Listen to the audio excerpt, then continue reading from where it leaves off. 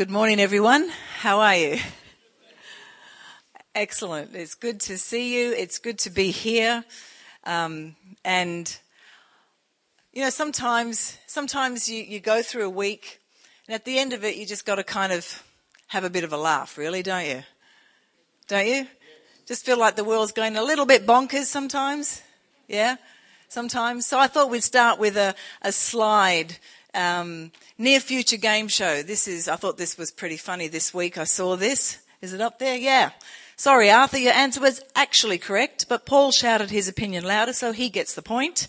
And an extra bonus point also goes to Sue, as she was offended by your answer. That's a good one, isn't it? Yeah, a little bit of light relief. Before we get into Habakkuk chapter 3. That's actually a very interesting and humorous description of where things are at in the world, aren't they? All upside down and twisted all around, and sometimes we just really don't know which end is up, and it seems all a bit crazy. But we're in Habakkuk, and there are so many wonderful lessons for us to learn, and we've been learning them, and I think I've been repeating them over and over every time I stand up here. So let's look at Habakkuk chapter 3. I just want to encourage you to open your Bibles. We've been in primarily chapter 1 and 2 this year, and now we're approaching chapter 3. And when I say approaching chapter 3,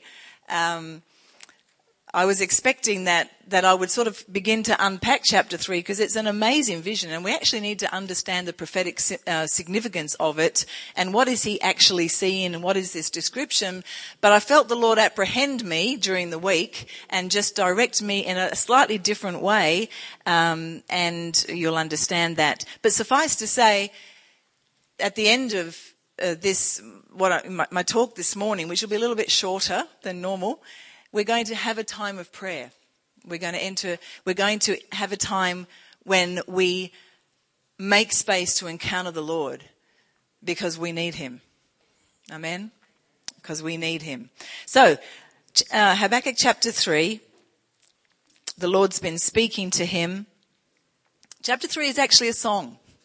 It's actually a song. Well, it's a prayer, but it's from the musical terms, the different words, the Hebrew words that are inserted at different places here, the Shigionoth, which is, people are not quite sure what that means, but they believe it's some kind of a musical term. This is a song. And so Habakkuk is most likely a Levite in the temple as well as a prophet. And he's definitely got some musical understanding, and he turns his prayer, his experience, this vision that he's had, his encounter with God, which is called a theophany, he makes it into a song. Is there any better way to pass on this great vision to a people who are about to go into exile, right? The Babylonians are coming.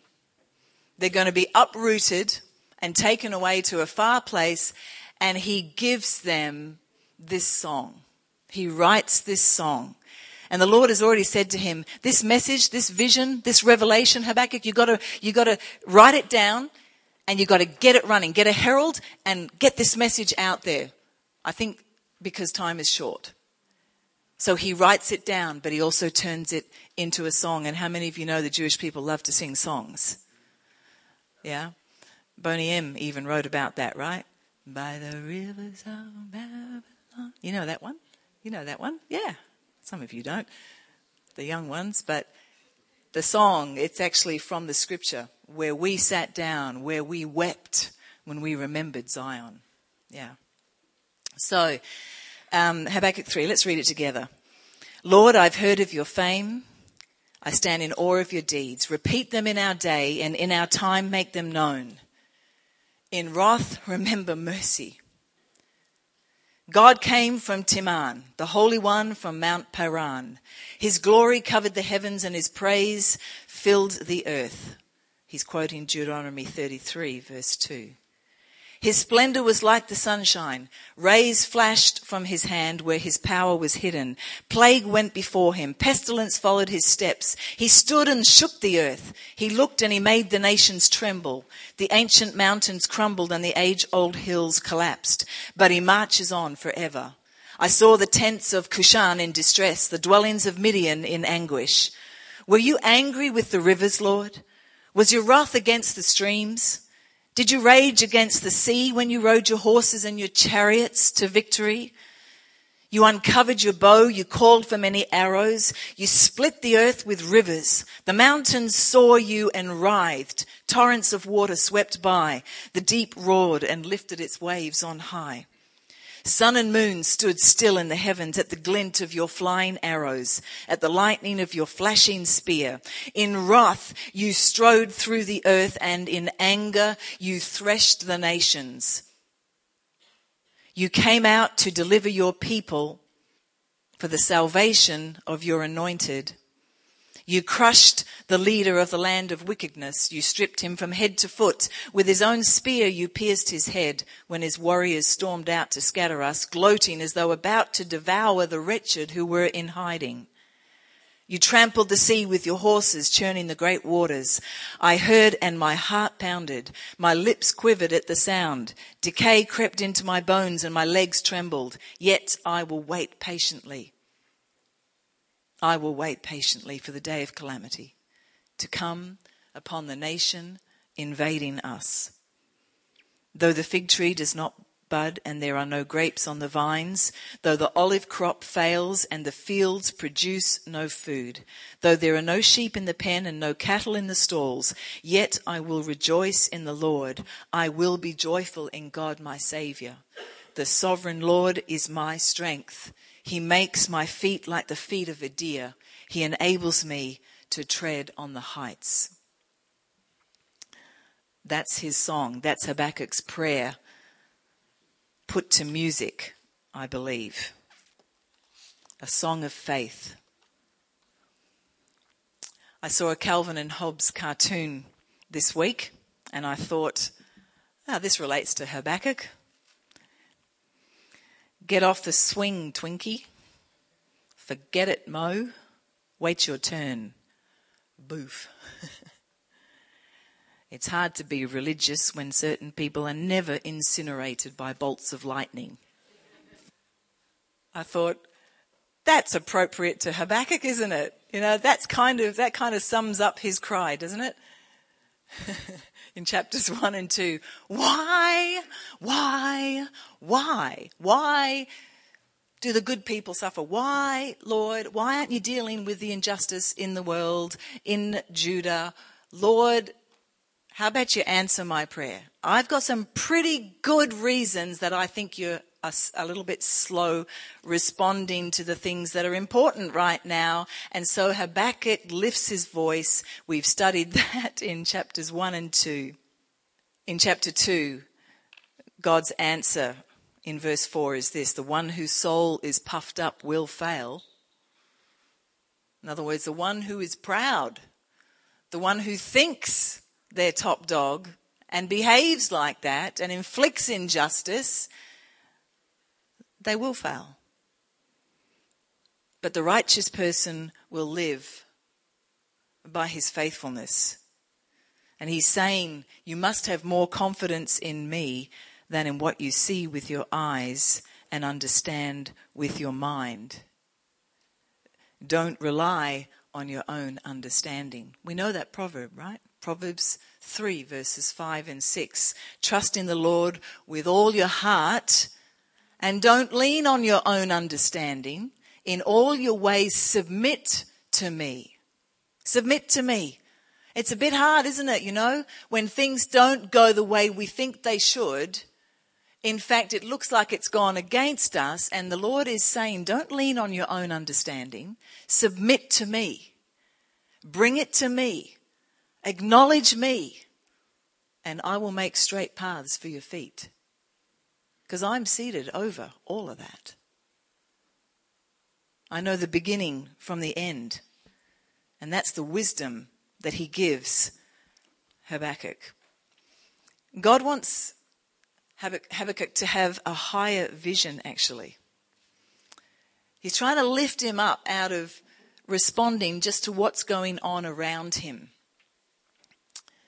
He wants him to see that God is righteous and holy. in everything he does, and that he will cause his eternal plans and purposes to come to pass. And that's the issue that's going on in chapter 2 of Habakkuk, isn't it? Basically, that evil will flourish for a time, but it will be brought down. Habakkuk knows that the nation is in crisis. Actually, he knows other nations are in crisis too, that have come under the domination of Babylon. But he's been petitioning God for deliverance, not disruption. Deliverance, not disruption. For revival, not judgment. For mercy, not discipline. And he wants life in Judah to change, but he doesn't want Judah to be thrust from the frying pan into the fire, so to speak.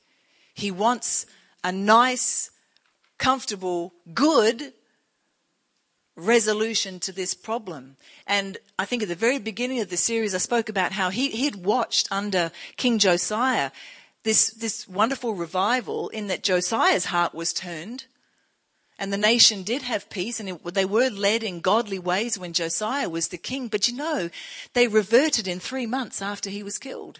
You see, the heart of the people hadn't changed, and God knew that. So revival wasn't enough, was it? But there's a reviving of our hearts that comes when God uses whatever means necessary to bring life back into us, to turn us from our wicked ways, to turn our hearts. The kindness, that's kindness to lead us to repentance, isn't it? And one way or another, God is going to lead his people to that place. And it's prophesied. There is coming a day when all Israel will be saved. And God is working. That's the end. That's the end. That's the goal. And he's working right back here in this day, Habakkuk's day, to bring that about. The nation of Israel still has not turned and embraced their Messiah. As a nation, then they're quite godless, actually. There are religious leaders, but as a nation, they are rebelling against God. That's why we pray for the salvation of Israel, because when we pray for the salvation of Israel, we know that we're praying in accord with what God is doing, and we're partnering with Jesus to declare that thing which he says in heaven, we're declaring it into the earth. And that's really important. God has given us authority to understand what he is doing, to pray with him and declare those things to be. It never ceases to amaze me that God does that. That there's a partnership that he leans into. There's a partnership that he requires. Because it says in the Psalms that the highest heavens belong to God, but the earth he has given to who? Man. When he put Adam in the garden and he told him, Shema, guard, work the garden. When he told him to name the animals, what's he doing? He's giving him dominion. He's saying, this is your job, Adam. You do it. So God's agenda is for Habakkuk to receive, or to experience actually, divine wisdom, to have experiential knowledge of something that will release inner strength and confident hope. Let me just remind you of what we're facing here. We're talking about a cruel, wicked nation coming, destroying or decimating and taking into exile God's people, and God has his hand on that trigger. He's guiding this process into being. And he wants Habakkuk to understand things from his perspective and know that he's holy. He's holy. And no one loves Israel. No one is more committed than the God who has covenant with that nation. He wants to give Habakkuk this inner strength and a confident hope, something that will enlarge the prophet. God is wanting to enlarge his church. And it's very clear from Scripture that the way he's going to do that, he's going to shake everything that can be shaken. If you felt shaken this week, you're in the divine purposes of God. If you felt shaken this year, you're in the divine there's a reason, is what I'm trying to say. So don't arc up against God. Get the lesson. Do you know, God said to the people of Israel, when all this is going on, he gave very clear instructions through Jeremiah the prophet. He said, don't resist the Babylonians. Submit to this. Go willingly. And you know, people began to leave Jerusalem because of that word. And then they had to put Jeremiah down a pit to make him be quiet, because they didn't want to submit to this, right? They didn't want this to happen. It's interesting. God said, submit. Go willingly. That's actually my will in this situation. And if you go willingly, you'll live. If you resist, there's a very high chance you'll die in the process. Interestingly, a few years later, when it's just Jeremiah and basically the old and the frail and the sick and the children and whatever who are left some of the children who are left behind, after Jerusalem has been destroyed, the temple has been destroyed, there was a different word from God to Jeremiah, and it was, tell the people to stay here.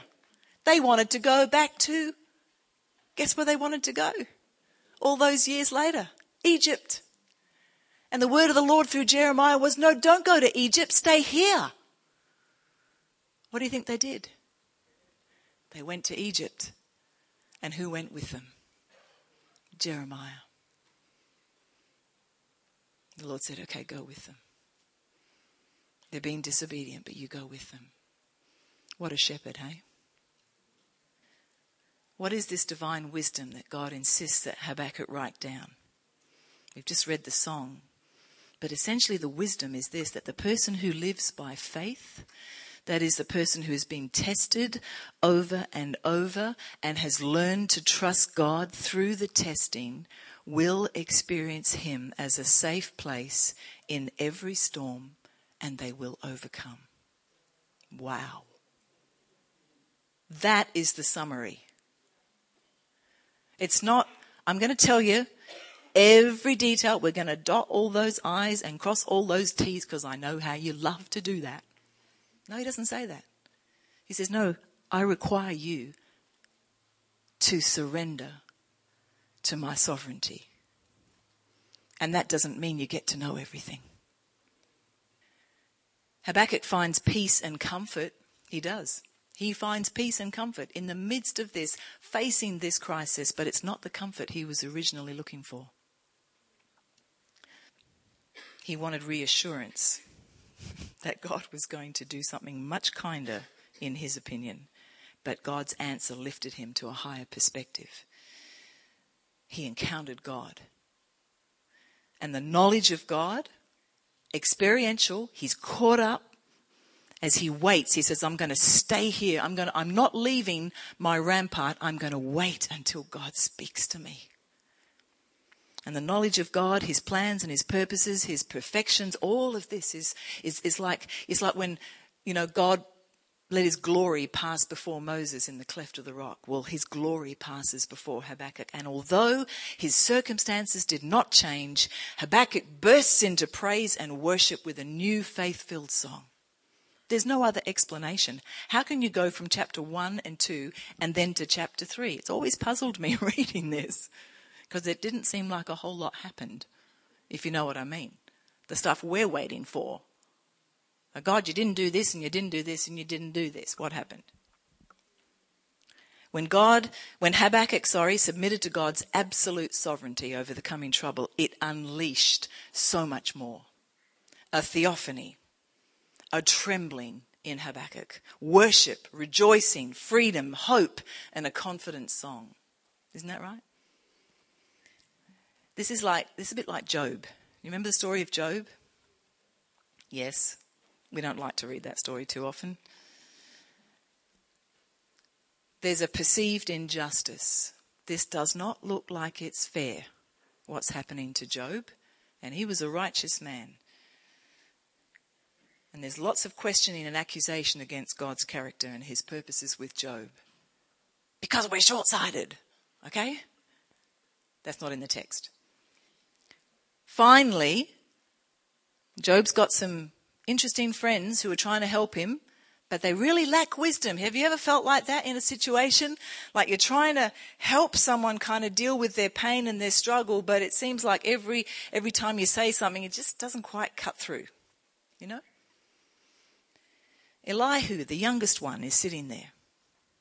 Finally, he's like going, I'm sure he's sitting there going, oh, can I say something now? God, can I say something now? Finally, Elihu begins to speak.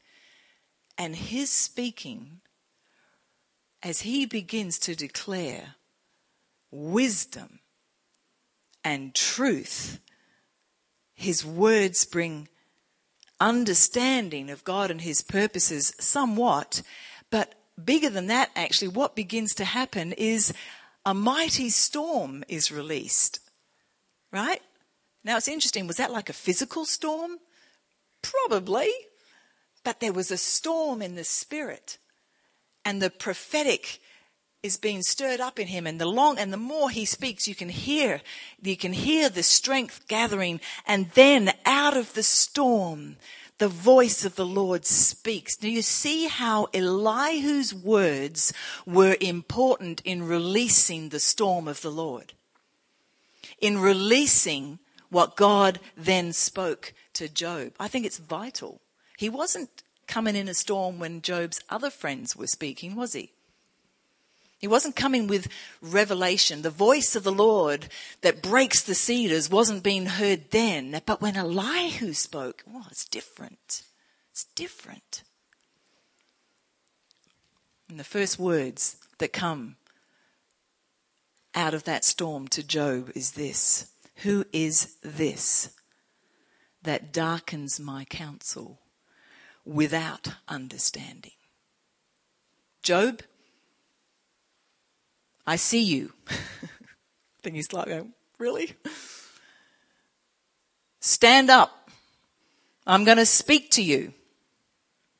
Or some translations say, who is this that is obscuring my plans with words devoid of knowledge?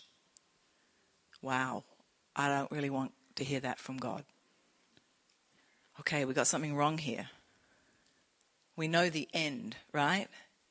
If you've got Job there, let's go to the end, chapter 42. God speaks. We don't have time to read it, but it's incredible what God speaks. Absolute truth, perspective, wisdom, and the storm is going on. Finally, verse 42, Job replies to the Lord, I know that you can do all things. No purpose of yours can be thwarted. There's no but. He keeps going. You asked, who is this that obscures my plans without knowledge? Surely I spoke of things I did not understand, things too wonderful for me to know. There's still no but. You said, listen, and I will speak. I will question you, and you shall answer me. There's still no but. Job says, my ears had heard of you, but now my eyes have seen you. Therefore, I despise myself and repent in dust and ashes. And you know what? Until we are willing to let our wisdom, our humanistic point of view, whatever, what we think is right, what we think is just, what we think should happen, until we are ready to let that drop to the ground, it's unlikely that we're going to hear the wisdom we need to hear. Psalm 73. This is a tremendously encouraging psalm. It's a psalm of Asaph. And you've got to read it. I don't have time to read it all this morning. But suffice to say, verse 2, he says, "But as for me, I almost lost my footing. My feet were slipping. I was almost gone. For I envied the proud when I saw them prosper despite their wickedness." And he goes on and he talks about that. He's like, God, it's the same cry that's come up from Habakkuk. Go on to verse 15.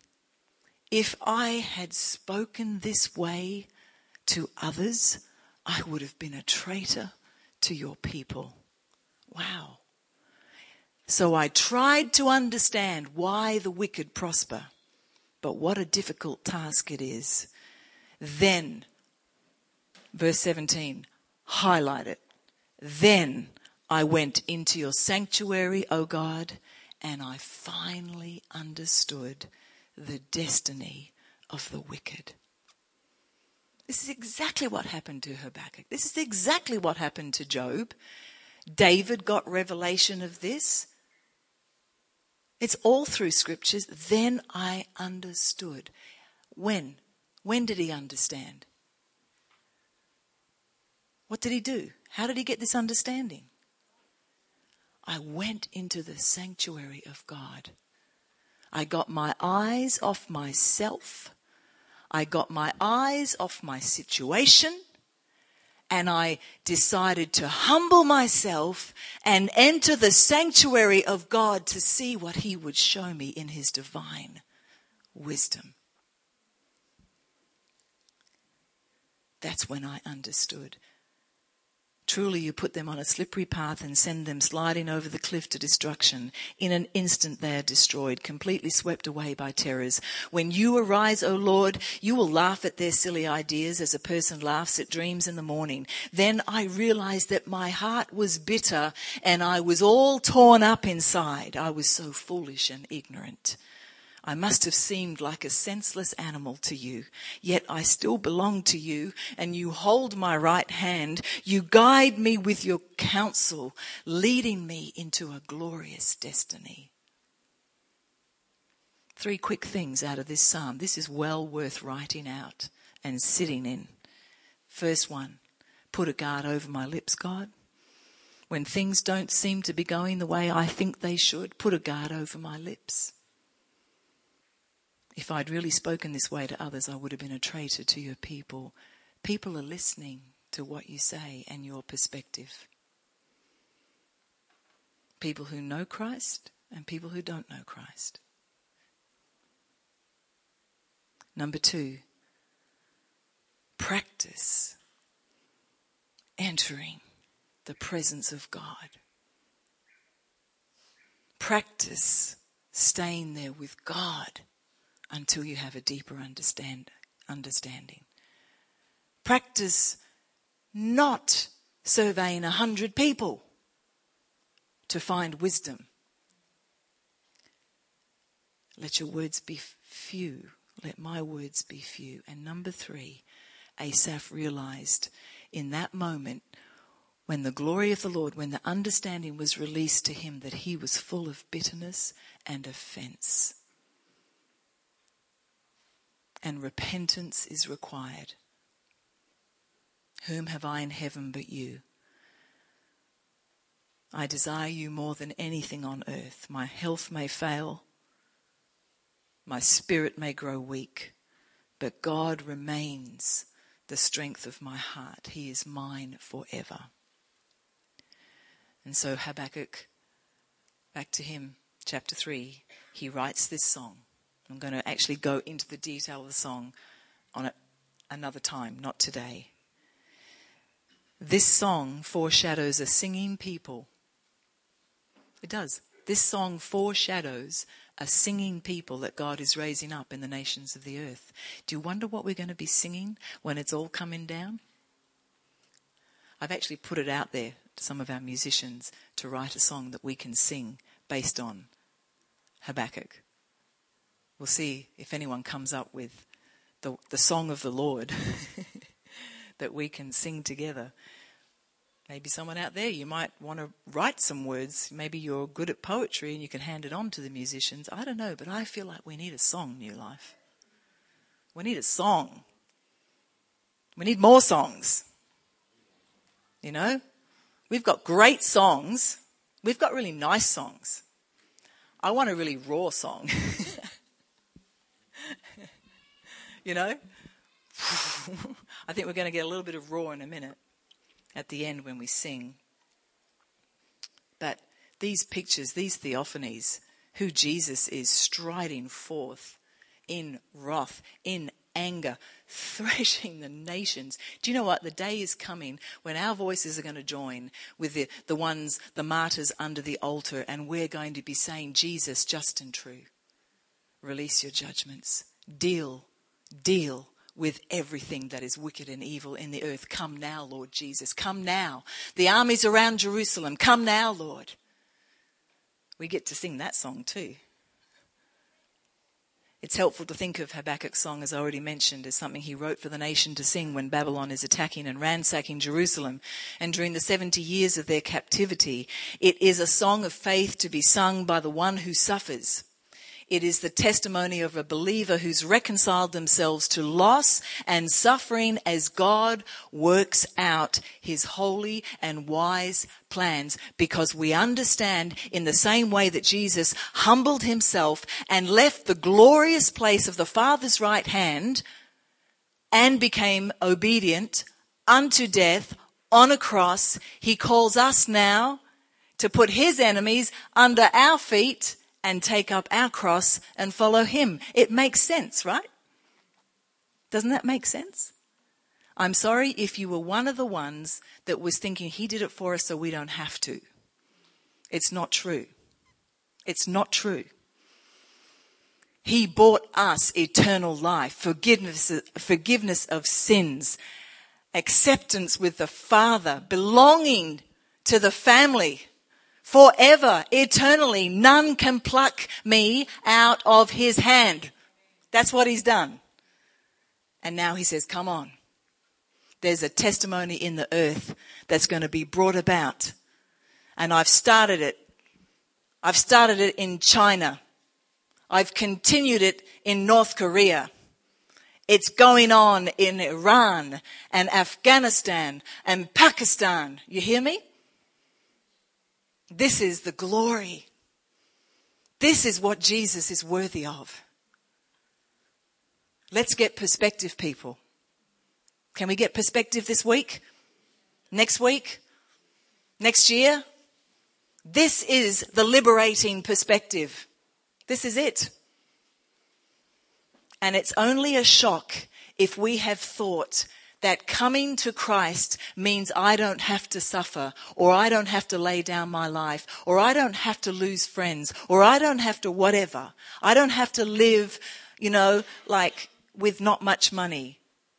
You might live with not much money. You might live with a lot of money. It really is not the issue. It's where your heart is.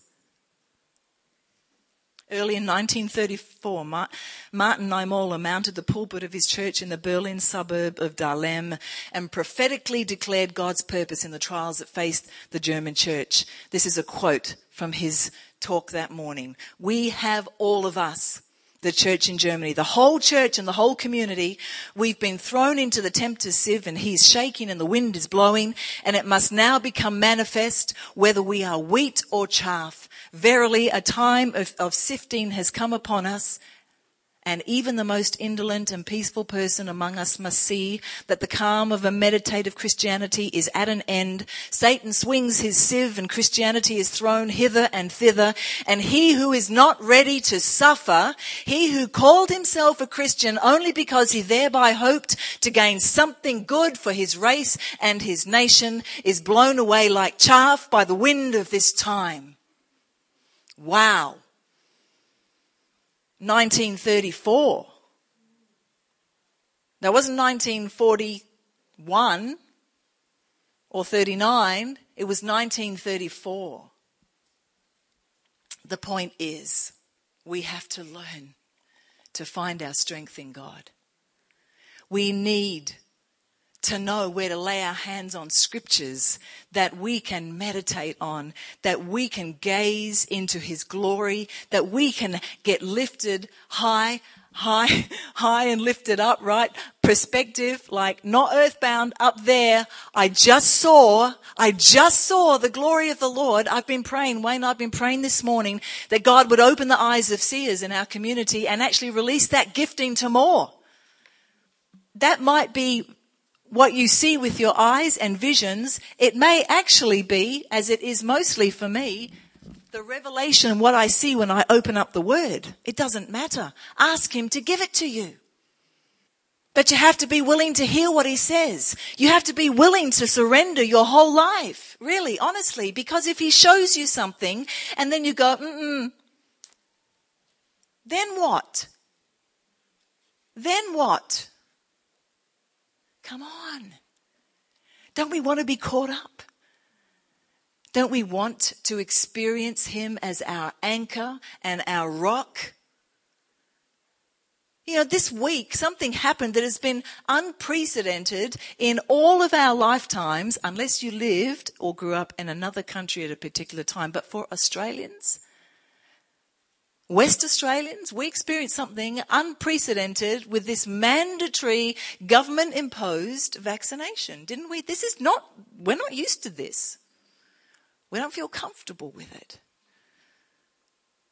To be or not to be? Sounds like a Shakespeare thing.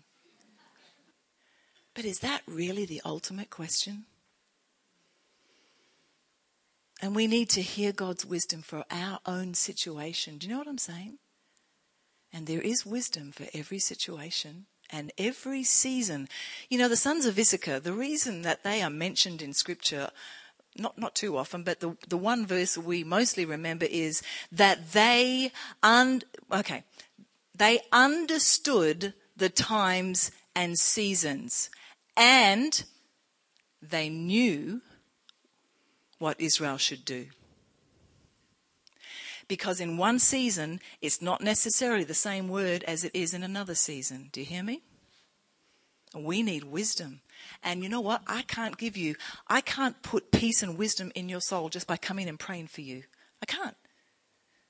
The Lord can. And he can maybe, in that moment he releases it. But I tell you what, when you're up against it and you're really wrestling, if you haven't gone to that place yourself, if you haven't pressed in yourself, it's hard. We need to practice that every day, actually. Lord, I've got to experience you. I've got to know you. I've got to know your peace. Lord, show me. This scripture, this little Bible reading that I read every day. Lord, I just want to know your presence. I want to get used to hearing your voice. I want to know that you're guiding me. Lord, grow my faith. I'll just know by faith that you're guiding me. This is what the trials are supposed to do in our lives. I want to ask the worship team to come up as we just prepare to close now. I just want to share it feels like such a small story, actually, but it was one that the Holy Spirit highlighted to me. It was when I was about 26 years old, and I'd taken on a role as worship director. It was the first time I'd done that, and I've talked to you before about my wrestle with leadership and didn't really want this role, and God kind of insisted that I take it, so, better make it work, Lord. Well, I walked into a situation at the age of 26, which I later realised was why the senior pastor had asked me to take up this role. There were a lot of things that were out of order in the worship team. And there were several worship teams in this particular church. The selfish ambition, pride, sexual immorality, a lack of respect for authority, humanistic ideas about worship, etc. And it was my job. It's my job to bring order and alignment with the biblical model for worship that he'd put in me. But my attempts to do this brought me head to head with 3 people in the worship team who didn't want to run with me in those purposes. They had other agendas. And I was the new kid on the block, and I was younger than they were by about 15 years, actually. It was my first leadership role in a church, and these three very nicely opposed and undermined my efforts at every turn. After several months of this, I became so discouraged. I said, Lord, I can't do it anymore. I was utterly worn down, discouraged, constantly intimidated. Wayne and I went on holidays and I made the decision to resign the role when we returned to the church. We'd booked into a John Wimber conference in Challenge Stadium on the last weekend of our holidays. I was sitting in the conference listening to John Wimber when the Lord spoke to me, very unexpectedly. And he said, Julie, you're not going to resign. Here's what you must do. That was it. And in what was literally a few seconds, he downloaded his strategy to me. It was clear, achievable, it was wise and instantly liberating. And at the same moment as the strategy was given, the oppression that had been on me was lifted. And that was when I knew how heavy that dark cloud and how dark that oppression was and the goal of that oppression. I knew what to do now, and I could see it, and I knew it was wisdom, and I knew I could do it. Gone from utter despair to, just like Habakkuk, God, you're so great. I knew somehow he was going to bring a shift, and I was just loving the freedom and the joy and the peace that I felt in that moment. We returned to work, and I followed the simple steps that God had shown me, and it involved writing a letter to the whole worship team. We wrote letters back then. Within the week, the three people who'd been undermining my leadership resigned.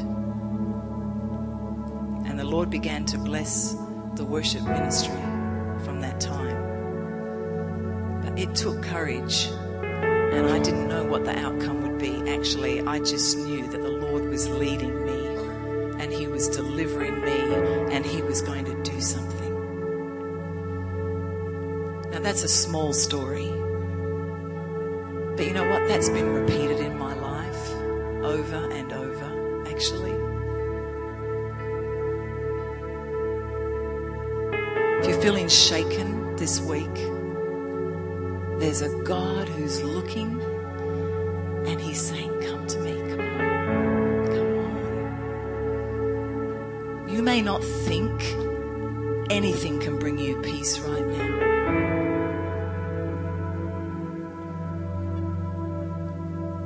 You just don't know me. You don't know me well enough yet, and I want you to know me. Come to me. Come to me. If you're burdened, heavy laden, I will give you peace. We're just going to create space here right now. Wayne, I'm going to ask Wayne to come up and be involved in this, and we're going to pray. We're just going to pray and create a space for the Lord. Because we need him. And you know what, New Life? He's inviting all of us to experience him, whether it's on that kind of small scale, you know. It wasn't a vision about the coming of Christ. I wouldn't have known what to do with that at that point. But it was the encounter that broke off everything else, everything that was not of him.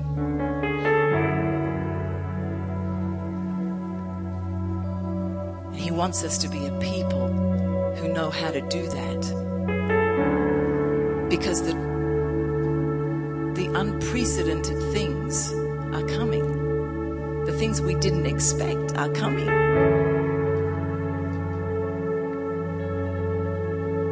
And he wants us to be able to hear his voice in the midst of the storm, in the midst of the chaos, to not be afraid, but to know that he's got me. And he's got wisdom for every single day, every single crisis.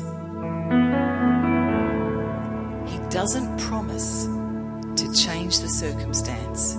He may.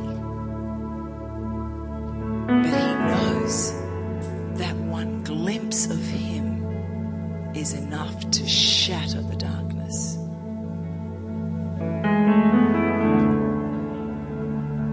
Let's stand together as we pray, and we're going to worship. I just want to read Luke 22, verse 31 to 32. These are the words when Jesus said, "Simon, Simon, Satan has asked to sift each of you like wheat." And I believe that translation is correct. Plural. All of the disciples were sifted like wheat. "But I have pleaded in prayer for you, Simon, that your faith should not fail. So when you have repented and turned to me again, strengthen your brothers." Jesus saw it all. He saw what was going to happen. He saw how it was going to happen. He also knew that Peter was going to deny him 3 times. It's like, Peter, and you know what? And when you've repented, turn back and strengthen your brothers. Jesus, this morning, here we are. Here we are, Lord, and there's been shaking. Feels like nearly 2 years, actually, of shaking in a way. Unprecedented stuff that we haven't had to deal with before, on top of all of the other things that we find difficult.